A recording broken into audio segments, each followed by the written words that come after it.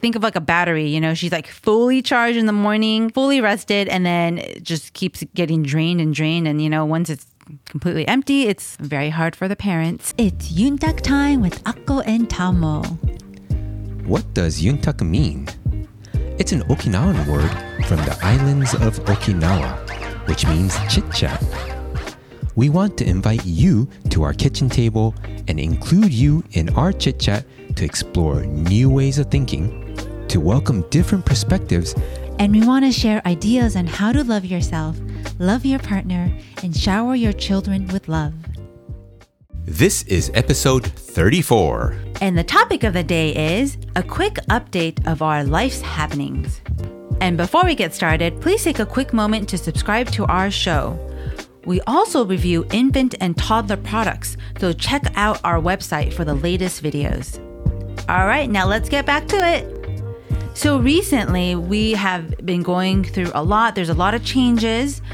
Our son is now 10 months, and our daughter is 2.5 years old and has started school. Yeah, and she's been going through a lot, going to school, such a big change for her, and it's been a difficult time for her, so we wanted to really support her during that time. Absolutely. And, we took a break to be with our children. We really wanted to give them our undivided attention as much as possible. And so we decided to take a break from the podcast so that we can provide that for them. Yep.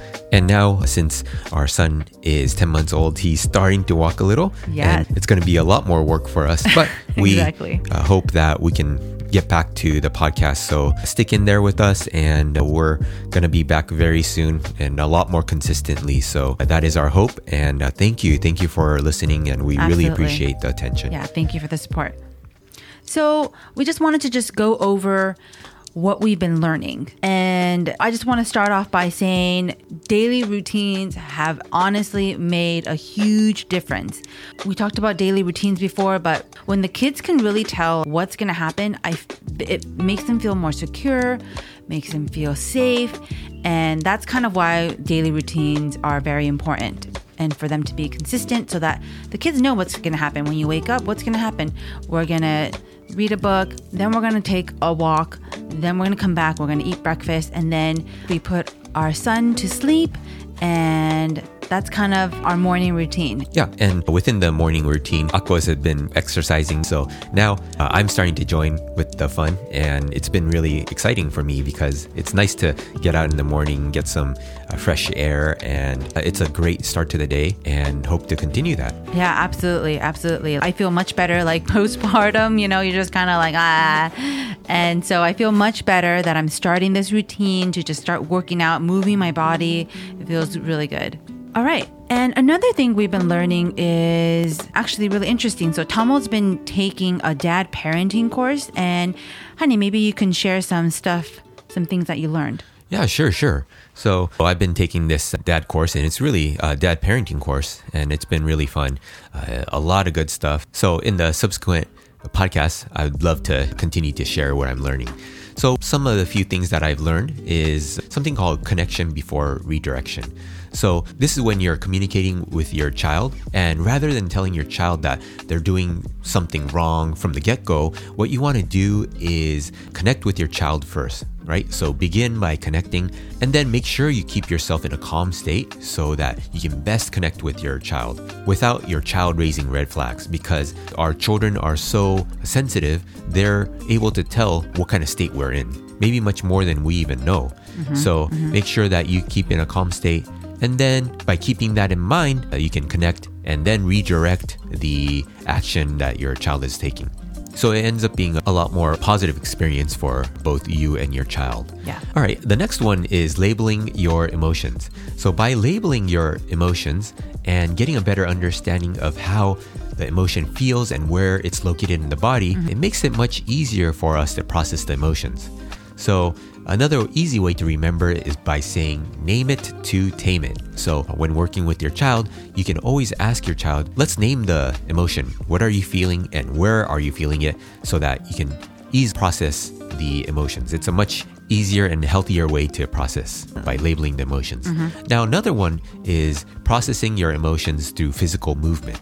And so emotions are felt in the body and are best processed physically. So by going on a walk or going on a bike ride or some other vigorous exercise, we can process our emotions effectively. And so by getting physical exercise, the processing of emotions become much easier and a lot healthier.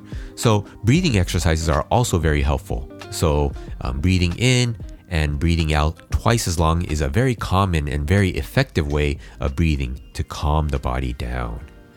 A great way to remember this one is by saying, move it to lose it.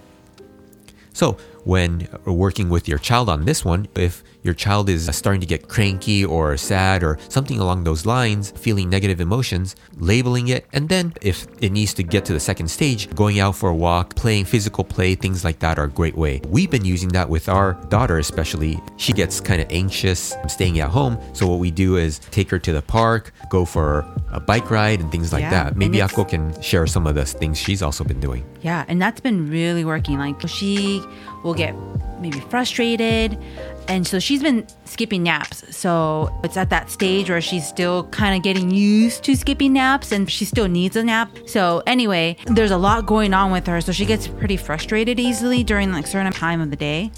Yeah, and it seems like by the end of the day, she's a lot more cranky than in the morning, right? Yeah, absolutely. Think of like a battery, you know, she's like fully charged in the morning, fully rested, and then it just keeps getting drained. And, you know, once it's completely empty, it's very hard for the parents. Yep. But going outside on a bike ride has really helped, and really helped both of us actually, you know, because as a parent, you're just like, please, what's wrong?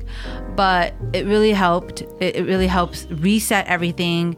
So yeah, think of it as a reset too. It's great, you know, when they're cranky, you're just like, what's going on? And sometimes you might get triggered.